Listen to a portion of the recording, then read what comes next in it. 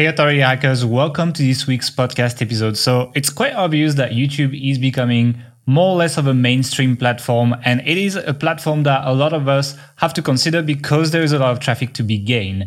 Additionally, it is a lot less competitive than Google, that is maturing and seeing more and more big news media sites showing up in search results. And YouTube is often an opportunity to tackle very difficult niches in Google. So in today's episode, we are going to be talking about blogging versus YouTube, but most importantly, blogging and YouTube together and how you can use it for your authority site to get better results and reach more people. So let's get started.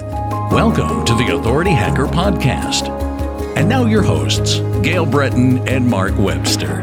Hey everyone, welcome back to the Authority Hacker Podcast. More and more people have been watching this podcast on YouTube, and so we decided to talk a little bit about YouTube. It's been about a year that we have been active there, and we have mostly been posting the podcast, but we've also done some other videos if you followed us there. And I've been geeking this out quite a lot, like in terms of like making a strategy, etc. You haven't seen everything, but I've been really quite into it. And I wanted to talk about this against blogging and like how it fits together and how these two models can maybe help each other and so on. And maybe like which one you should do in 2021. Is it still was blogging and everyone's talking about YouTube's, but not many people are talking about blogging on like mainstream media, etc. And of course, I have the best guest for me to help me with that today. And that is Mark. How's it going, Mark? It's going good. I got some Star Wars socks for Christmas. I don't know if you can see, but I want to ask you a question. So first of all, did you know that in surveys among high school students, becoming a YouTuber is now the number one desired profession?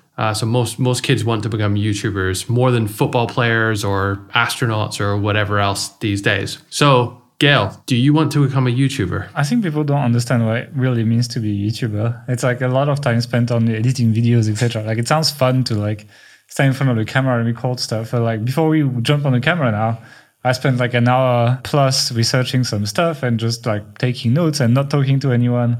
And then we're not doing this anymore. But the first few podcasts we did, for example, I was editing them and it takes a long time. It took me like 3-4 hours usually just to figure out what we wanted to do with it, etc. And I'm sure Maxime, who is doing it for us, is spending at least this much time when he edits it, especially because we have more and more effects, etc. these days. So I think it's kind of like everything, right? People imagine they want to be a footballer, but they don't understand what like 6 hours of training a day plus like all the diet that you can eat, the stuff you want, etc. and so on that it would take. The same as like being an actor sounds great, but learning like thousands of lines and having to change your appearance and body, etc. for a role, etc. is extremely difficult and so on.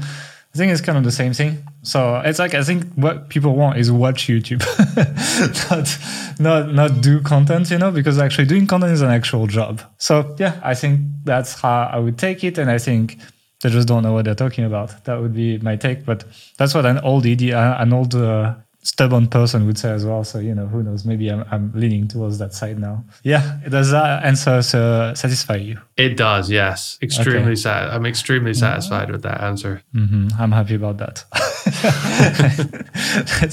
Let's jump into the actual podcast, right? So I think before, it's like when I was doing philosophy essays in France, because we actually have philosophy classes in high school, the first thing you had to do at the beginning of every essay is define the terms of the question. So you'd have a question, for example, like I had a question once in a philosophy essay, which was, what is art? And my final exam question was, is happiness preferable to knowledge?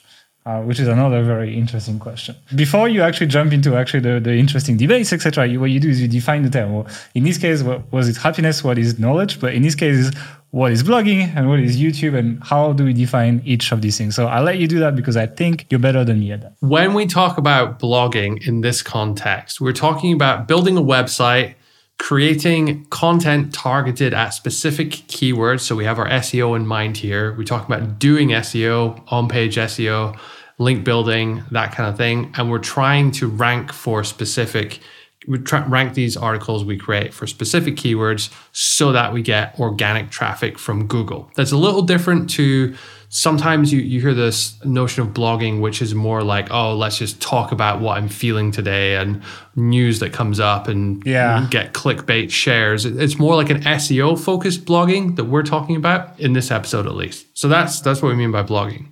And what we mean by YouTube is, well, basically running the YouTube treadmill, the hamster wheel. So creating a YouTube channel, creating content for that channel, filming videos, editing the videos, building an audience on that channel, making sure that your video or making videos that get likes, responding to the engagement mechanisms on YouTube so that you can get more subs, grow your channel, that kind of thing. Mm-hmm. Yeah, I mean, we'll talk about that, but I think there's two ways of doing YouTube, right? There's that way, there's basically the engagement path and there's the SEO path, right? Because YouTube is basically both a search engine and a social network. It's a search engine powered by social network metrics. So there is some people that don't run a treadmill when they do YouTube because they focus on the SEO side. It's a treadmill, not a treadmill. See, I can do philosophy, but I can't say treadmill. So here you go. So if you're focusing on the SEO side of things, then there's less pressure on like being regularly creating content, etc. Obviously, you will lose a bit on that. It's like if you have people that subscribe to you, but then they don't click on your videos for a month or two or something like that, then the chances of your next video showing up to them in the homepage or on the recommended videos, or even just receiving an email notification is lower and lower as time passes. There's a decay effect, right? So you lose some benefits of that SEO because you rank for these keywords. People subscribe, hopefully, if your content is good enough. And if you're ranking, people like the content because if you have poor metrics, you just end up losing your rankings. People like it, they subscribe. And if you don't produce enough videos, you lose a bit of that.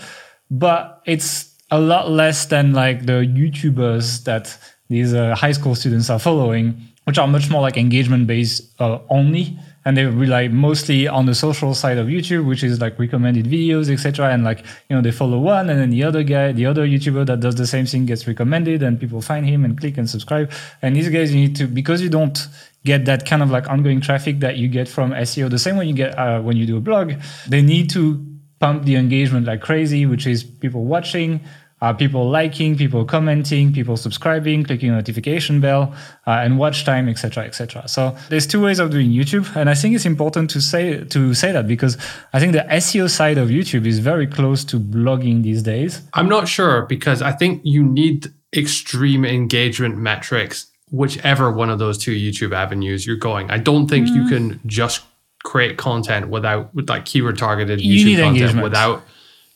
factoring in engagement metrics. So whether you like it or not, you're on that treadmill. A little bit, but like I'll give you an example. For example, like the Link Whisper review I did, right? I did that. It was one of my like test videos that was not a podcast this year. I did it when I was traveling as well, so that was difficult. But like I think this ranks number one. Obviously, I say that, and then like 2 days later, it just jumps down.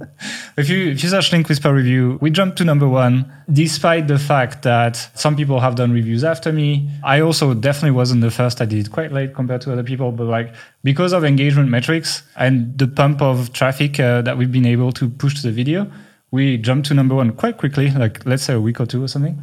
And we haven't moved, for example. And the thing is like, I don't need to do any work here. Like, because as long as my video generates the same level of engagement as it has at the beginning and the other new videos don't overtake it, then it's fine. The only risk for me is like Link Whisper updates completely to a new interface. People see that when they watch the video and they're like, this is old shit.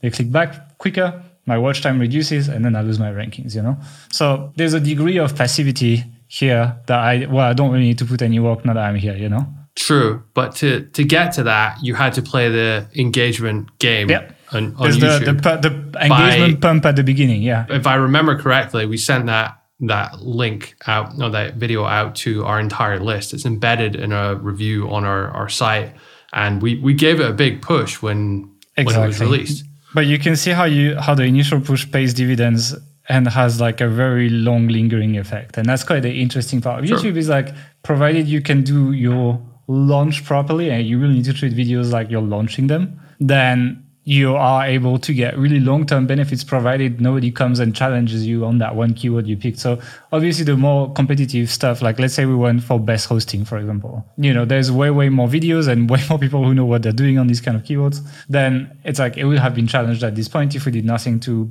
keep pumping it and keep ranking. So it's very, very similar to Google, right? It's like if you pick a low competition keyword, you can rank this pretty easily and there's not much work left to maintain your rankings, whereas if you go for a competitive keyword, you need to kind of like put the work ongoing. So that's why I like to compare the SEO side of YouTube a little bit to blogging, and then There's the social engagement side as well. And usually the best strategy is to play a bit on both sides, It's like because the you can use the social side to then rank for keywords and just kind of that like passive traffic that you can grow over time.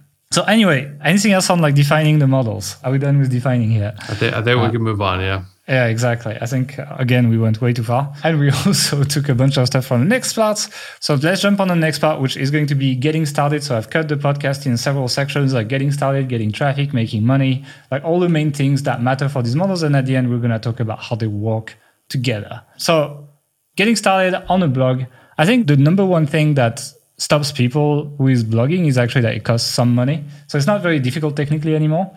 But it's scary. Like people have heard of what HTML is very often and they think it's coding and they're scared of it. And on top of that, it costs money. You don't need a web designer or a web developer to create a website in 2021. You haven't for, at least like years, 7-8 years now. But like in the last 2 years, it's really accelerated with the theme builders, etc. Like you can really just click and edit any part of WordPress with the right tools. But it costs money. Like you need to pay for hosting. If you want this click and edit simplicity, you need to pay for a page builder or a theme that does that usually. So it's going to cost you, like let's say the hosting costs you 100 euros for 1 year because they rarely sell for less. And then the theme, whatever, is going to cost you between $20 and $60 for 1 year of license for one site, let's say, depending on what you use. So it's like already like the $150 or something, $160 you need to spend. It stops a lot of people, right? It still takes some work to put it together. It's not so simple that there is pre-made templates, etc., but it's not exactly what you want. And then as soon as you change something on the template, it doesn't really look right anymore. And you need to fix that. You don't know really. And just web design. And I think it's also because a website is a blank canvas and you can do anything you want in it. Naturally, you're going to think, oh, actually, I want to move that heading over here or put a button here. How do I do that? And do I need to customize it and install plugins and all this kind of stuff? Whereas YouTube, it's like, well, you can put your cover image here and it has to be this size and that's about it. So yeah, overall, starting a blog is more difficult. It's more barrier to entries than there is YouTube. You can just even film videos with your phone. I mean, like I have like this new iPhone one, like it's really good. The videos now, it films like HDR videos and everything. Like it's pretty amazing. And it's good enough to get started. It's like if you do this on a professional level, you probably would want to have a camera eventually. We had some people asking on H Pro if they could just like build a big channel with a phone, and no, I don't think so. I mean, you can. There's that gamer, what's his name? Syndicate something. He plays like Call of Duty. He made like a vlog. I forget what it's called, but he's in the UK and he only films on his iPhone. It has like 10 million subscribers or something. So it's possible. Like for all the videos? No. Just on his vlog, it has 10 million subscribers. Okay, wow, that's awesome. Which is pretty significant. I think that's the exception more than the rule. It's definitely possible to get started. What I would say is like focus on the audio to begin with, because that's normally the thing that's the most shit when you're using like a phone or whatever. Yeah, like echo. Like why do I have all these like soundproofing things behind me is because there was echo in this room. I have like high ceilings and that's messy. Like your watch time will decrease massively if your sound is shit. Whereas, it's like when we do like guest interviews, we're using like Zoom, etc. The video quality just is much, much worse than it would be in this episode, for example. And yeah, it doesn't like reduce watch time that much. I mean, like during the lockdowns, like even like late night shows in the US on national TV were done on Zoom at some point with like interviews and stuff. So it's not that big of an issue as long as the sound is good. But overall, YouTube is much easier to get started just in terms of setup. There's pretty much nothing to buy provided you have a phone. Whereas I would say, there's a 150 euros barrier to entry to starting a new site if you put like a hosting and let's say a page builder. So that's basically getting started. Anything else on this section, or can we jump on the traffic? Let's move on. Do the traffic for the blog, and I'll do the traffic for YouTube. So getting traffic to a blog in this sense, using the kind of SEO strategy, you start off with your keyword research. You need to spend some time and money figuring out which keywords you want to go for. You need to learn some SEO skills. You need to be able to analyze what you can conceivably reach and what you can compete in, which if you've never done it before is very, very difficult. Then after you've identified what those keywords are, you need to produce content for it, which is, some people find that very easy, but more and more these days, Google is giving us a very specific idea of what it needs. Like the search intent, if you Google best vacuum cleaners, then you'll get 10 results, which are very, very similar. Probably most compare and recommend the same products, are structured more or less the same. There'll be mini reviews of a bunch of different products, a little guide to tell you how to buy or how to choose a good vacuum cleaner. And there'll be a conclusion at the end and maybe a table at the top with the best recommended one. More and more, there's this like convergence of how content is made. So you have to be able to play that game in order to be part of those results, at least for competitive keywords like that.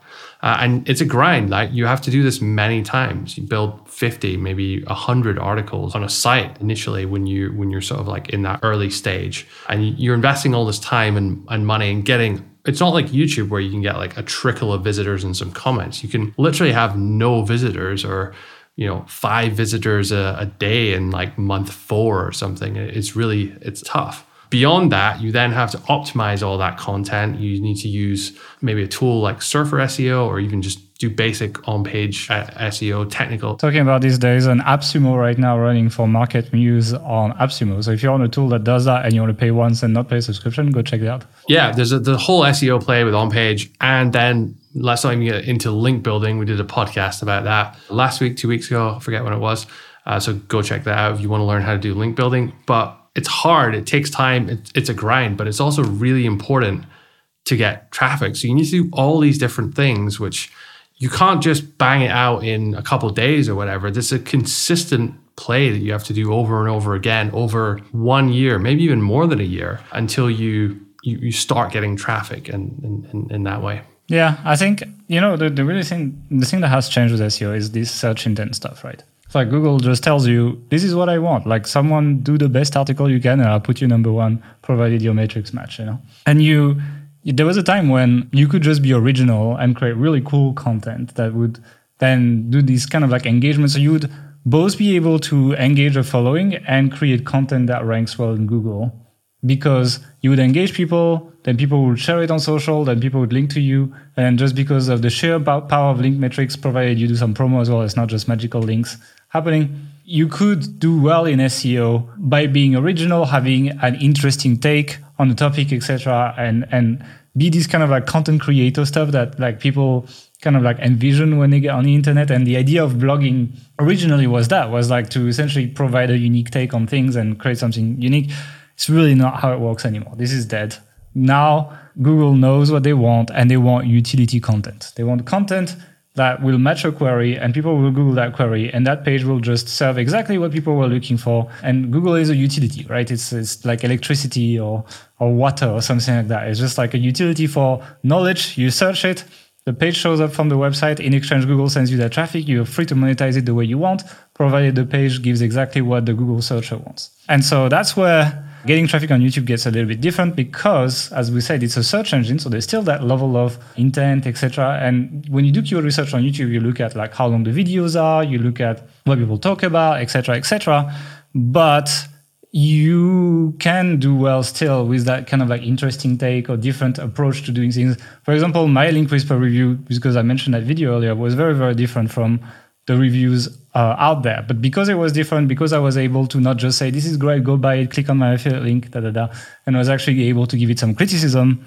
And actually, Spencer took a lot of it and pretty much added everything I mentioned in that review.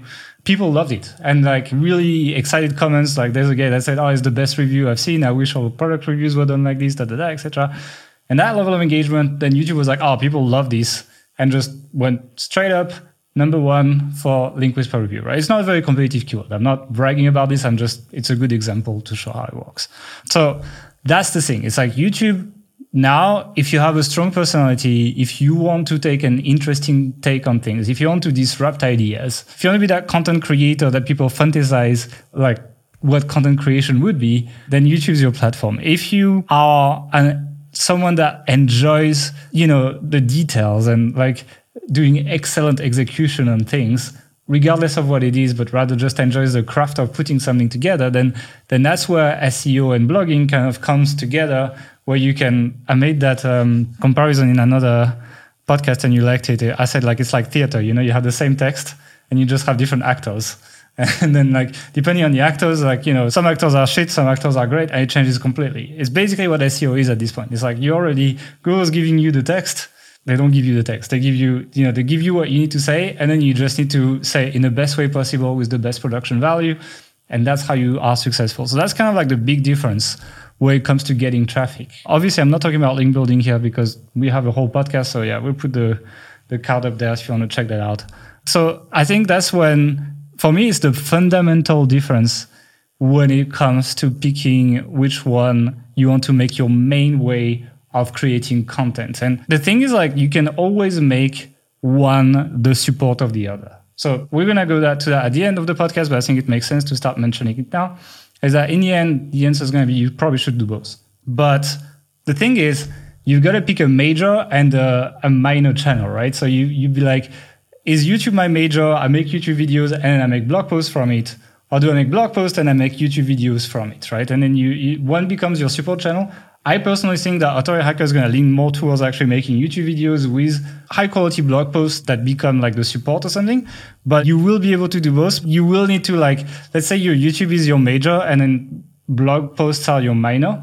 Then you will write the support blog post in a way that kind of like takes what you said on YouTube with that crazy ideas, etc. personality, and you tone it down and you go back and match the search format Google is expecting from that while kind of like communicating similar ideas. Whereas if you do blog major and then YouTube minor, then you'll just write the perfect blog post for SEO. But then what you'll do after is you will make kind of a neutral tone video, but you will be able to target it for like exact keywords on YouTube. And then you'll play more of the SEO YouTube, whereas the other one will play more of the engagement YouTube and then play the SEO on the blog. So it's quite interesting to think about it that way. I went way overboard on that part, but whatever. Do you want to take the next part? Yeah, so the next one's really about competition. And I guess like the difficulty of being successful in any particular space. I think with blogging, like SEO focused blogging these days, we're for sure seeing verticals, niches, spaces which are getting like really, really competitive. Like a lot of people competing over the big money keywords, which makes sense. It's a market at the end of the day. But I'd also say that there are just as many spaces to like break in, which have really low to medium competition that you're still going to need a bit of grit and drive to break through, but it's very much achievable. I feel like with YouTube, and I'm not a YouTuber, so let me preface that, despite this going out on YouTube. Are we YouTubers?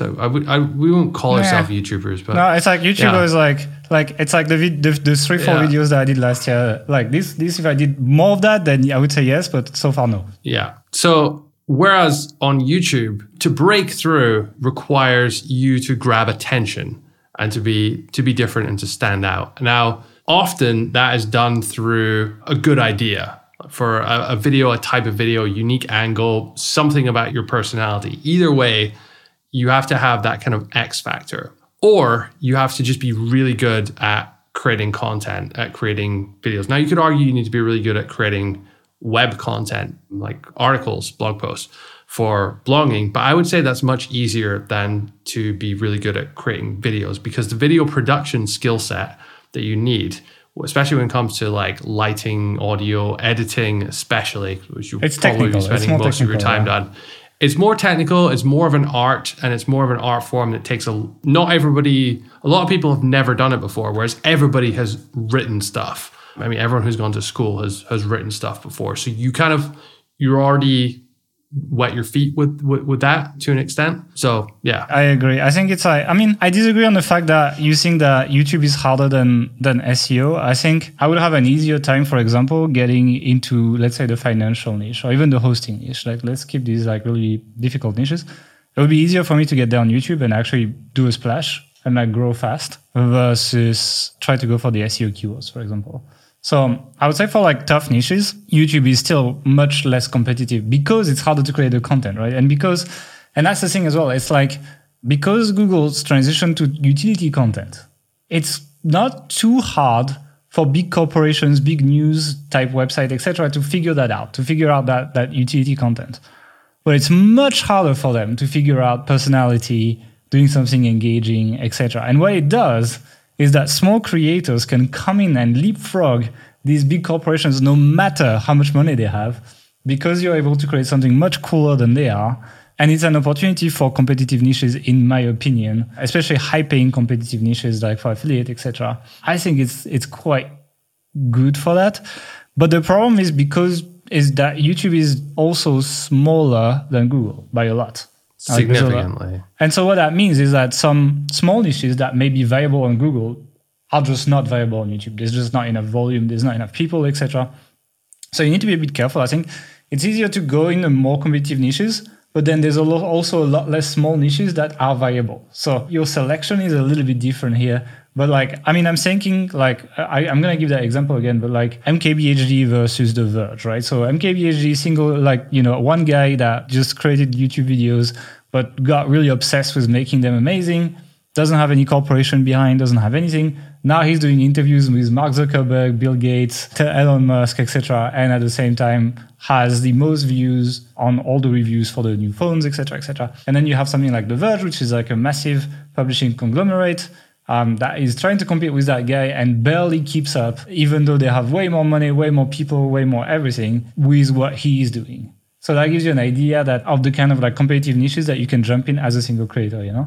I think in a way, they say sort of like people follow people, not corporations. So corporations have often struggled on platforms like YouTube, which is very much you following the person and their personality, tone of voice, the way they act and behave on camera is very important to the interaction. Whereas a blog, a word is a word, no matter which blog it's on. Okay, you can make an argument about font and things like that, but it's much more... There's less connection. There's less signals. You give less signals, right? Because when you talk, you say words, but you do a million other things too, right? The bandwidth of the communication is much narrower on a blog.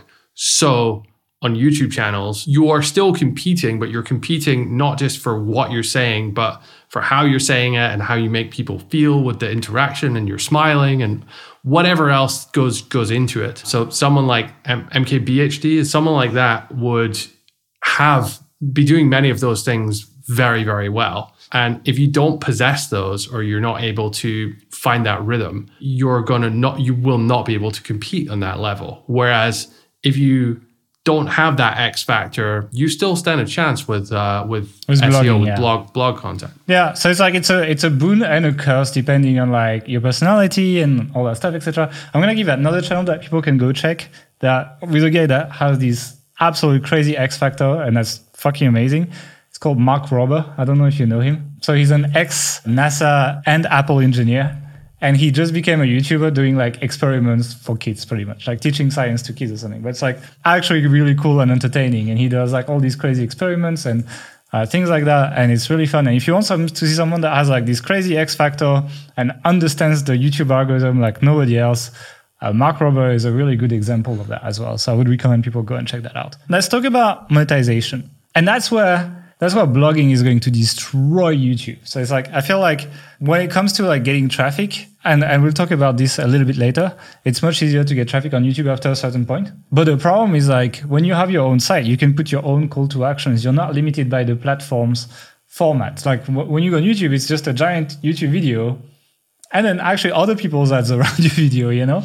It's not your ads, it's not your call to actions. And then the only call to actions you can put is like the cards. You can put a link at the end as a call to action at the end for the last 15 or 20 seconds of the video, and the description and the pinned comment. That's basically like the areas where you can send people to other places and try to promote stuff, etc. But it's a bit shit, to be honest. Like compared to like a pop-up on a website, for example, or compared to like, let's say you have like a white blog post, white background, and you make like a red box with a call to action in the middle of the content, something like. The amount of people who are going to click on this, the level of interest, etc., is going to be much higher on your own site. So you can afford to have less traffic to your site and probably make the same or more money. You need like way more views on YouTube than you get visits on your site to make about the same money. So it's quite interesting that in this part, I actually believe blogs and sites are still doing good. And that's why obviously we're still doing sites, etc. We're not just like building YouTube channels. You know, we could have pivoted to that, but we're not doing that. For that reason, because monetization is just much better, and you own it as well, right? It's like okay, Google can cut the traffic to your site, but like, let's say you have an email list. Usually Google doesn't cut the traffic to your site without giving you a chance to get it back or something. But YouTube channels do get banned forever. It happens. And it's like, okay, goodbye. You lost everything. You start over. With a Google penalty, it's a bit different. Copyright strikes or whatever. Yeah. A Google penalty is pretty much always temporary, right? You will always at some point get something back, etc. And you can still exploit your business if at a much lower level, because you don't get all that Google traffic. You can still send emails to your list and sell stuff. You can still retarget people. You can still do a bunch of stuff, do paid traffic. So you are dependent on the platform when you're on YouTube, and they do whatever the hell they want, and they own your profile. So it's something that is going to be a massive risk.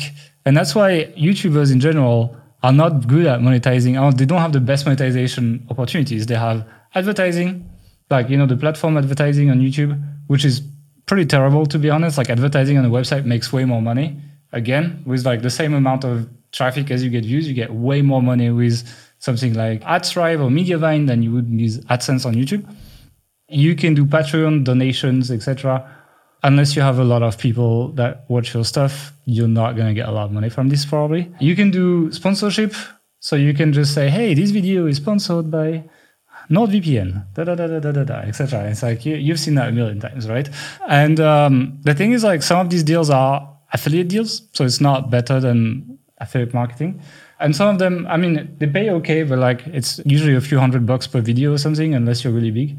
Unless you're Linus Tech Tips, for example. If you want to see someone who does sponsoring properly, Linus Tech Tips, these guys, they have it down, they have a sales team, they have all of that, and I guarantee you, one sponsorship on their channel must be like 10 grand, I think, or something. And then you can do merch as well. You can do, like, people do merch when they have a following. I'm sure people are looking with envy at your amazing sweater right now. Oh, yeah, it's a fleece, actually, yeah. But we're idiots, so we don't sell it. No, so. You can't buy this, sorry. Yeah. We just give them for free to people who ask us. That's usually how we do that. Don't ask us, please. Yeah, so that's basically how you monetize a YouTube channel. Whereas, yeah, like even on the site, for example, you can sell retargeting, pixel, you can do advertising, you can do affiliates. But of course, you can do affiliate on YouTube, but not on the same level. Like the call to actions are going to be so much weaker on YouTube than they will be on your site, etc. You can sell your own products as well. It's kind of like the same platform. You can sell your own products from YouTube. That's what merch is. But again, like the conversion rate, the fact that they have to change platform, etc. Like, if you're on mobile and you watch YouTube on the app, you literally have to open a browser from YouTube, etc. It's clunky. So monetization is weaker by all means on YouTube. I think one of the biggest things is that it's very easy to sell a website and you can get quite a lot of money for it. That's true. I think it's very difficult. I don't actually know. Can you sell YouTube channels? Is that even a thing? I really haven't looked into I guess so. I guess there's been like I'm thinking like Techno Buffalo as well. So that was another tech channel that was okay at the time and it was sold. And the thing is like, the guy kind of like took the YouTube channel. I don't know. I'm not sure. It's not the same because it's really a person's channel. It depends. Versus a business. The Verge could sell, for example. Like if the Verge changes hand, it's like many people, like, they basically the way these big brands do it is they build a portfolio of personalities that keep coming back, right? So it's like, it's always the same guy that reviews the iPhones there, or it's always the same guy. And people actually follow them like they follow YouTubers. They just know that he does videos at The Verge. Or if you check BuzzFeed, for example, these guys know what they're doing. They have like 5 or 6 channels. Like they have BuzzFeed Blue, Red, etc. Gaming they have now as well. And then on each channel, they have like 3 to 10 personalities that regularly do videos.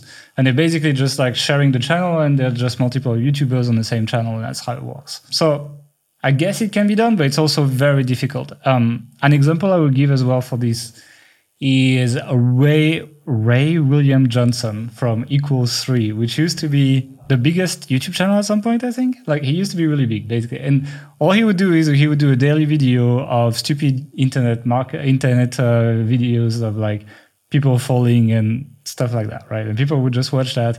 And it was massive. But he got really tired of doing this every day. He did that for many years, right? And so he tried to find someone else to present the show because he would just talk between and he's like, oh, look at this video of this grandma that just fell over with all her groceries. And then he just like put that and then put the next one, etc. So he tried to put someone else.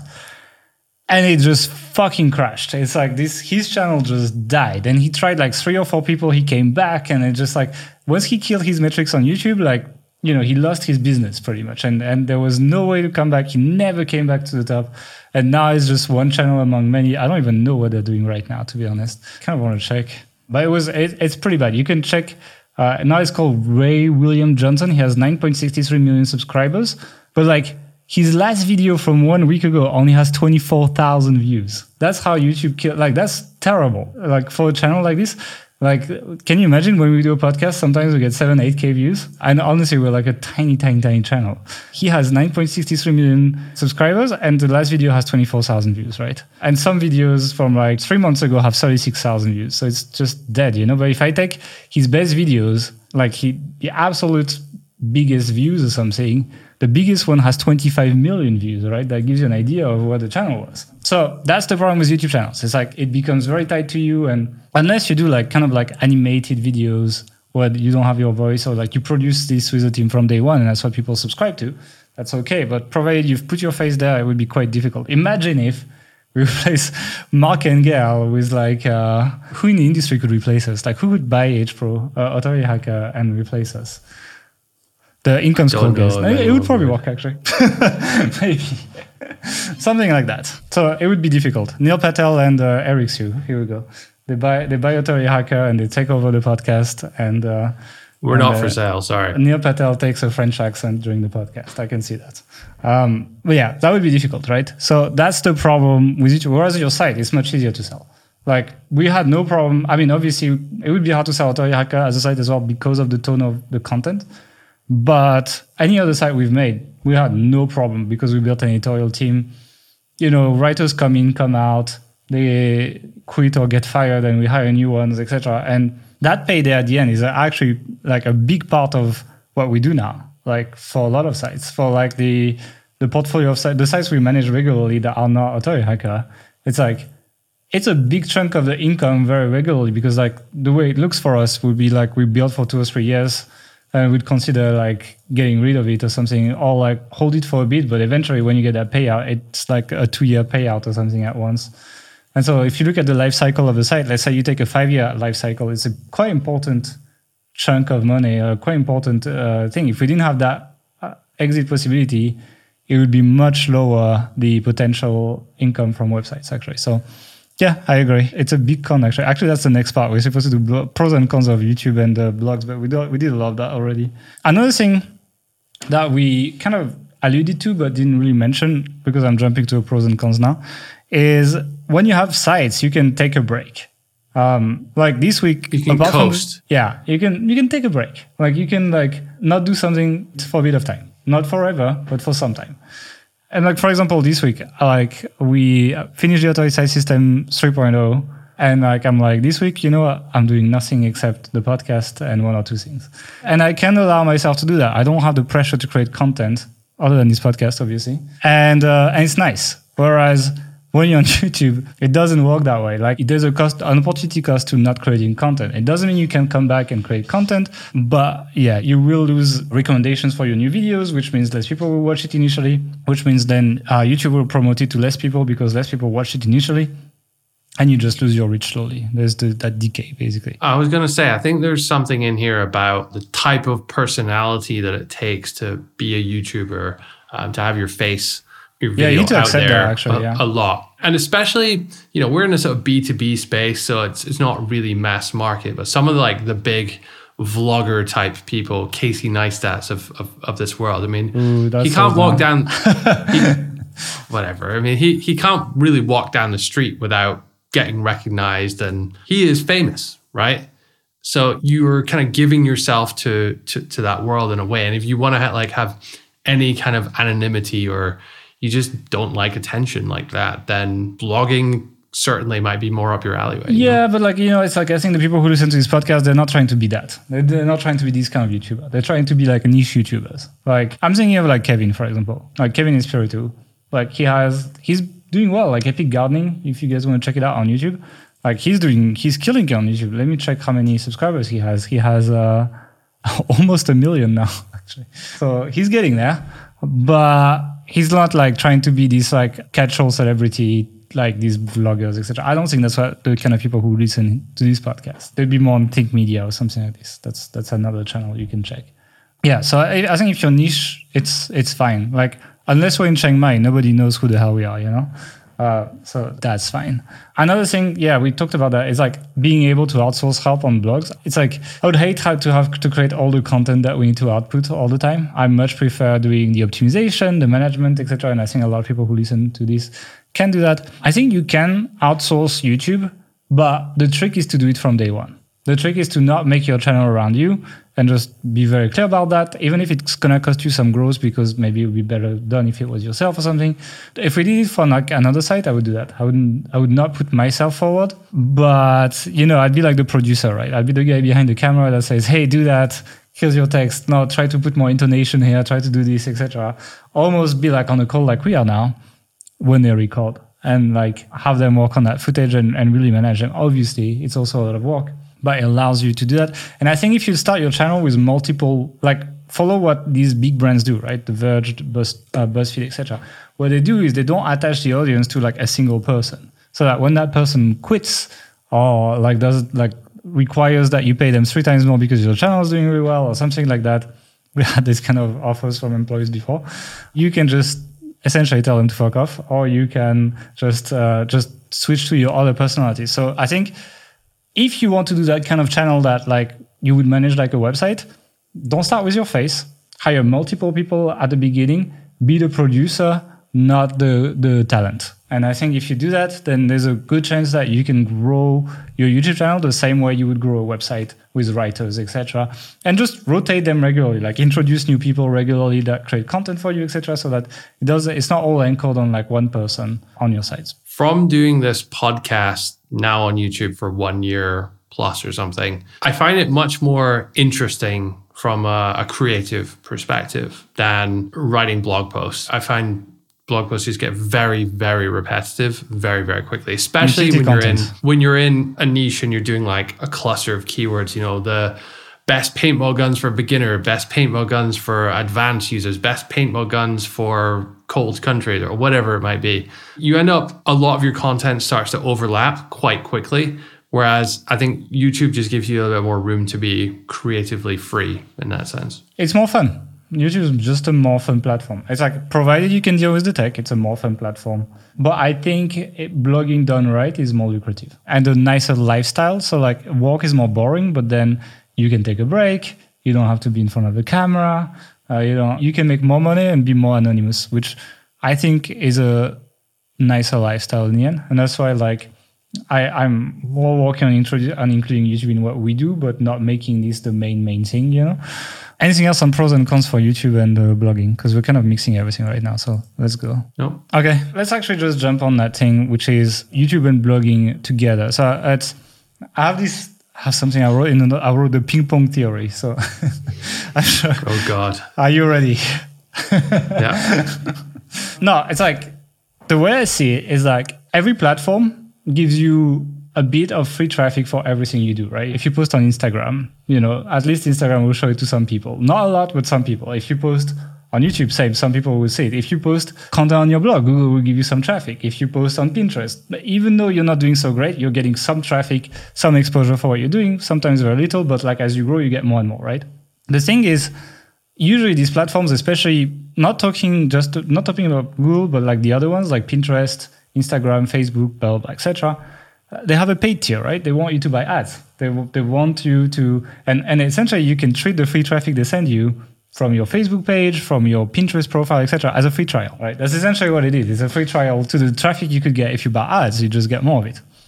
And what you can do is you can be like that mom that collects all the coupons so that then she goes to the shop and she pays nothing but gives like 20 coupons. You can kind of do that with your traffic. You can get that little bit of traffic from all these platforms and ping pong it to each other. So you'd be like, hey, go check my new YouTube video on Instagram. And then you get like 3 people or 5 people from Instagram going on YouTube. And on YouTube, you're like, hey, go check that pin that I made with that diagram on Pinterest. And you send these people to Pinterest and hopefully they follow you. And you increase your follower count from like ping-ponging people from platform to platform. And as you increase your follower count, what happens is these platforms see that you have more followers, so they give you more of this free traffic. And it kind of like snowballs from there, from platform to platform, because it's like if you just stick to a single platform, it can be quite difficult. So it's like, it's nice you don't need to like do all the platforms. You just pick like 2, 3 or something, and then you just create content for them, and you're able to ping pong from there, and you're able to get value from each one. So I'm going to give you some practical examples now that I explain the theory. One of my favorite ways of growing any social channel, or even a YouTube channel for that matter, and actually a way that I told Kevin to use, and he's fucking killing it with it, is find the pages on your site that get Google traffic and create YouTube videos related to the content that is on that page. What that does is that people learn from Google, you're ranking on Google, and they watch that video. When they watch that video and they logged in, YouTube counts it, right? And so you're going to start popping in their YouTube recommendations, even if they didn't subscribe, even if anything like that. And then you're essentially going to get more and more people watching your videos on YouTube. And eventually you're going to get these subscribers because next time they watch a video, they'll see it on youtube.com because it's in recommendations.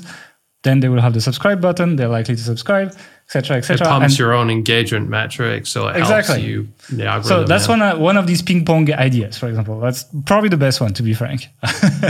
There's another one where I like the idea of also taking your YouTube content, like primary YouTube content, and make it SEO content, for example. So it's not always easy because on YouTube you want engagement, and on Google you want utility, which is often quite opposite, right? It's like if I want to get, let's say I'm doing Ahrefs review, right? Because this is something that everyone knows about that is listening to this podcast. If I do an Ahrefs review for YouTube, the more controversial I am, the more likely I am to get high engagement metrics and get pumped to the top and get regular traffic to my video. Whereas if I do Ahrefs review on Google, then I need to be very consensual and to match the sentiment on the SERP and to have my format match exactly what Google is expecting from that keyword because of the search intent, right? So the thing is like, it is a bit of an editorial job, but you can do that. You can pick your primary one, either the blogging or the YouTube, like I mentioned earlier, make that one, and then kind of like take that and reformat it, kind of like tweak it a bit and take some parts, expand them a bit, take some parts, reduce them a bit, to the point where you essentially have 2 pieces of content that are complementary, not exactly the same, and match both the intent of Google and the intent of YouTube. But it's not exactly 2 times the work, right? Because you can reuse some of that. Like, for example, I'd ping pong also people from YouTube to my blog post and from my blog post to YouTube. So on the YouTube video, I'd be like, hey, I have a bunch more screenshots where you can check that out on the blog post. Go on this URL, authorityhacker.com/Ahrefs. People will go and like get there.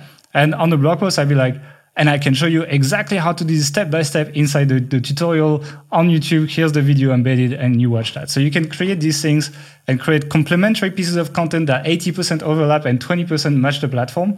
And you can do quite well in ping-ponging traffic that way, basically. Another thing as well is if you have a lot of YouTube subscribers, you have a community tab where you can just make posts like you would do on any social network, including links. And you can promote your blog posts there as well, actually, or opt-in pages, etc. And you can get people to opt in there as well. So I like them together. We've done some, actually. I'm going to put, I don't have the URL in mind, but if you're on YouTube, I'm going to put the URL below now, and you guys can check one of these video blog posts that matches, but not exactly, and you'll see what I mean, basically. Anything on like using them together? What do you think the opportunity cost of spending more time getting into another platform is versus just, all right, let's go all in on one, be dedicated, and get further with it?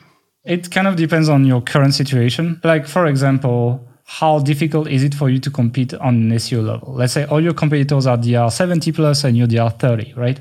Probably YouTube is an opportunity here because you can like get some clout in the industry by creating cool content. And then from that, then you will get, oh, by the way, another thing I forgot to say, and it actually is going to link to this together. It's like I was going to say, you create your YouTube video, you make your video post, like with that blog post that 80% matches, but matches for SEO. But what it does is it gives an opportunity to people to link to the blog post and not the YouTube URL, because otherwise people link to YouTube, right? Like these links don't help your SEO. Whereas if you make a blog post from your YouTube videos, you give an opportunity to people to actually link back to your site, increase your SEO traffic, etc. And you can put your YouTube URLs inside Ahrefs and see who is linking to these videos, and you can reach out to them and be like, hey, we actually have a whole blog post exactly on that video. Why don't you link to that instead? And actually like capitalize on the spread of the content that YouTube does. Because if you do great content, YouTube promotes it for you. You don't have to figure that out, right? They do it for you. Capitalize on that and then just take these links and point them back to your site, So like, if you're in that situation, you're DR30, everyone else is DR70, you have no chance of ranking for the big keywords, then I would say yes, go for that YouTube stuff.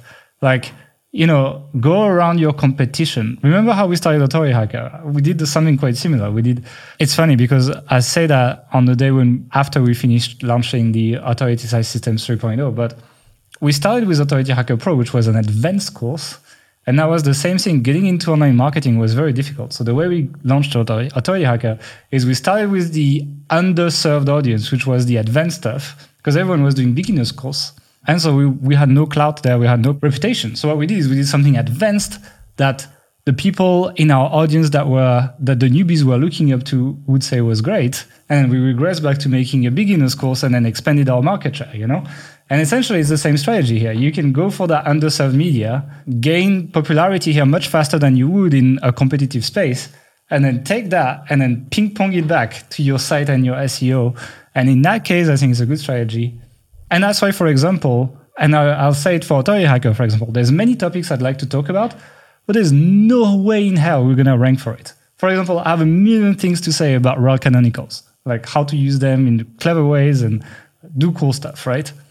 And there's no chance we will rank for rare canonicals. No chance. It's going to be Moz, it's going to be all these like Ahrefs, it's going to be all these guys, and we will never rank for it. So there's an opportunity for me to take that content, put it on YouTube, do the cool stuff there, and then make the kind of like boring post on rare canonicals on the site, and then try to redirect some authority to it, basically.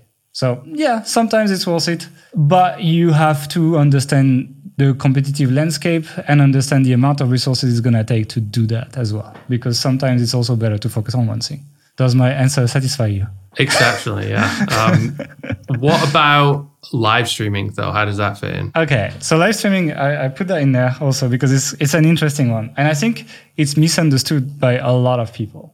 Because live streaming has become, for a lot of people, the lazy way of making videos, right? It's like, just click on the live, and then I'll do whatever tutorial I wanted to do, or I'll do whatever. But the problem with live streaming is it's long, like it takes longer, rather than like a well-edited video that would give the information in 10 minutes. It's like long content format. And these kind of like sluggish videos in the way of giving information tend to do poorly in search on YouTube. And cases, our podcasts do terrible on search on YouTube. Because they're exactly that. They're essentially a live without the live. It's even worse. And they do terrible, but they do well with engagement. People watch them for a long time. So live tends to not grow YouTube channel. Tends to not, because it doesn't get recommended. It only gets recommended a little bit to people who are subscribed to your channel, but it doesn't get recommended to people outside of your channel like normal videos do. And so you tend to not do well. Like you don't tend to not grow. So live, I would say, is great when you already have a subscriber acquisition strategy, but it's not a way to get subscribers. So you do lives when you have already a bunch of videos ranking on YouTube that bring you daily subscribers. You do lives when you're already just big as well, or when you want to engage people, because live engages people. We see it in the premieres on this podcast, right? You can see how premieres can engage people, which is pretty much a live. People come and chat, and we have the same people coming every week, and it's fun, and we have jokes and everything, and it's a great engagement tool, but it's not a growth channel. So live streaming on YouTube, at least, is cool, but I think a lot of people and a lot of our competitors, to be frank, tend to live stream a lot and do a lot of, and very few good videos, and it's costing them growth, actually. The same way as like our subscriber count for us right now, because most of the videos on the YouTube channel are podcasts. It's okay, like, because we have good engagement and people watch the videos for a long time. But it's like when I do a real video, like it beats the podcast every single time, and it keeps growing much faster than the podcast does. So yeah, live streaming and long form content is engagement, and then short 10-minute videos is growth, Which is why actually I was considering doing live streaming this year, and then I actually did all that research, and I decided I won't do it. Actually, I decided I will focus on creating proper videos instead, and I believe it's going to pay more dividends actually. Okay, so let's just take a case study, right? Let's say you want to go into a high-paying niche. Choose a high-paying niche of your choice. Personal finance. If you had to start in personal finance, how would you use blogging and YouTube either on their own or together? And how would you mix your strategy? It's really interesting because I thought you were going to ask me which do you prefer, blogging or YouTube? And I was going to say wholeheartedly blogging is much better. But then when you forced me to pick that, we didn't have this planned out. I suddenly thought, actually, if I was going into that one, because it's so competitive in a blogging landscape, like from an SEO perspective, you're competing with sites which just have so much domain authority. They've been established for a long, long time, link profiles through the roof, and also quite good content. So like competing with them is tough. Like where do you find your edge? But I feel like on YouTube, I could find my edge in personal finance relatively easily. I mean, compared to blogging. So I would almost go like all in on YouTube. Were I going in for that? And maybe after I'd sort of found my rhythm, then I'd look at like creating a website around it to do other stuff. Yeah. Maybe have it there from day one to like capture your email list and do a few bits and pieces like that. Yeah. So I wouldn't go all in on just YouTube, but I agree that it would be much easier to find an edge. I mean, it's pretty easy. You need to consider monetization as well, right? Because like I follow a lot of personal finance channels, and I can tell they're getting sponsored, but for high prices. Like brokerages pay $200 commissions. I know because I've referred a bunch of people to brokerages lately. So you can make good money referring people, and it's kind of like how you're gonna make money from people. Like you need, especially for personal finance, you need trust, right? So it's like, it's much easier to trust someone that you can see and you hear talk than just a blog and a site. So it's like, then the main way you convince people is just by ranking for the right keyword with SEO, just having the right intent from people that come to your site, right? But I don't think I would just do that. I would definitely capture emails on day one. I would definitely, I would own my domain, and I would probably make it a one-pager that explains who I am with a call to action on top to capture emails. And then probably run a newsletter in parallel to the YouTube channel so that you can engage your most active followers, and you can even make recommendations of products, etc. to them as well. With financial products, you can make a lot of money. But YouTube is great because there's a lot of sponsorship as well in that space. So you could, there's these brokerage that gives 2 free shares, and they're like, oh, go get your 2 free shares, and maybe it's gonna be a Google share, who knows? And usually it's a penny stock, So yeah, I would probably do like that, and I would do my posts from videos as well after I get a bit of traction. I would first focus on making a lot of videos to get the initial traction. I would engage on social groups. Like what I would probably do even is I would let's say someone asks a question that gets 300 likes on a Facebook group, let's say, on personal finance, or on a subreddit or something. I would make a video answering that and post that as an answer and use that as my way to promote the video. Because everyone that replied and liked and everything will get a notification, and kind of use that to get initial growth. When we started Authority Hacker, I say that before, but I used to be the first one commenting with my link on my name on the biggest blogs, and that would bring us 200 to 300 visitors actually. And I would do all these little things basically to grow that. But then at the beginning and end of each video, I would send people to my site so that they opt in. And so I can pixel them with retargeting as well. Because you can also sell that data to advertiser, or you can run your own campaigns if you want. Yeah, that's how I would do it. So I would quite a bit of YouTube in there, but not completely. Same with hosting, for example. I would probably do something quite similar. I would just go ahead and by each hosting, I'll write the review, but make the video the main content, so that we can reach people faster, because ranking for Bluehost review, good luck, Okay, any final words of wisdom for people on blogging versus YouTube? Should everyone start a YouTube channel after this podcast? No, everyone should not start a YouTube channel after this podcast. I think if you have the inclination to do so, and it's something which appeals to you, you think you would find fun, then I think it's worth exploring. If you already have a site, I think you just have to be very conscious of the opportunity cost of what you might be missing out in terms of optimizing your site more, building more links, creating more content, because you'll start from 0 subscribers on YouTube, and it'll take a while before it starts to have a kind of marginal effect on what you're doing. I believe it's easier and more beneficial to start a YouTube channel after you have a site that has traffic than starting a site after you have a YouTube channel that has traffic. It was reversed for that example on personal finance because it's so hard to get a successful site. But provided you're in a niche where you can get some traffic, and most niches it's quite possible. We just picked something excessively hard just for the example. It's better. For that example of like embedding videos on blog posts, etc., it's going to be really fast to grow your YouTube channel. And it's this kind of like catch-up process that will happen so that you can focus your initial energy on building your website, then use that traffic, especially on your info content, right? So we usually have info content, monetized content. Yeah, you can just take that info content, put YouTube videos in there, and then use that to grow your YouTube channel. And then from this engagement, hopefully reach more people in the industry. And the power of YouTube is just really the fact that you just need to generate engagement and then YouTube does the promo for you. That's kind of the power of this. It's really nice. It works really well, provided you figure out the right formats. And that's why we like it. And provided you have a business that gets some benefits from having people following you. Even in some affiliate niches, it's worth it. In personal finance, for example, let's say there is like, like sales or whatever, like there's special offers or something like this, new funds that open that you can promote, whatever it is.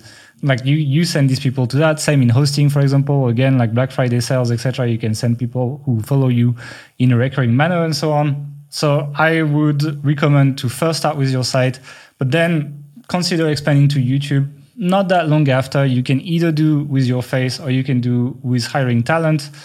As I said, make sure you have multiple faces. Make sure you are never the face of the brand if you don't want to be the face at any point.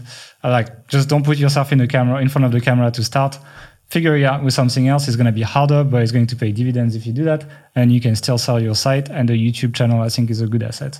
And also, I think you can get a lot more brand deals when you have a YouTube channel, but you could extend these brand deals to your site. You could be like, oh, don't you want to sponsor that post as well that is related, and it's going to cost you an extra $500 or something. So that's basically all I wanted to say on YouTube and blogging. I think the old school blogging is dead, and the new blogging is basically YouTube, but the best money is still in creating websites. So if you enjoyed this episode, don't forget to subscribe, click on the notification bell. That's a YouTube episode after all. Like it, and we'll see you next week in another episode.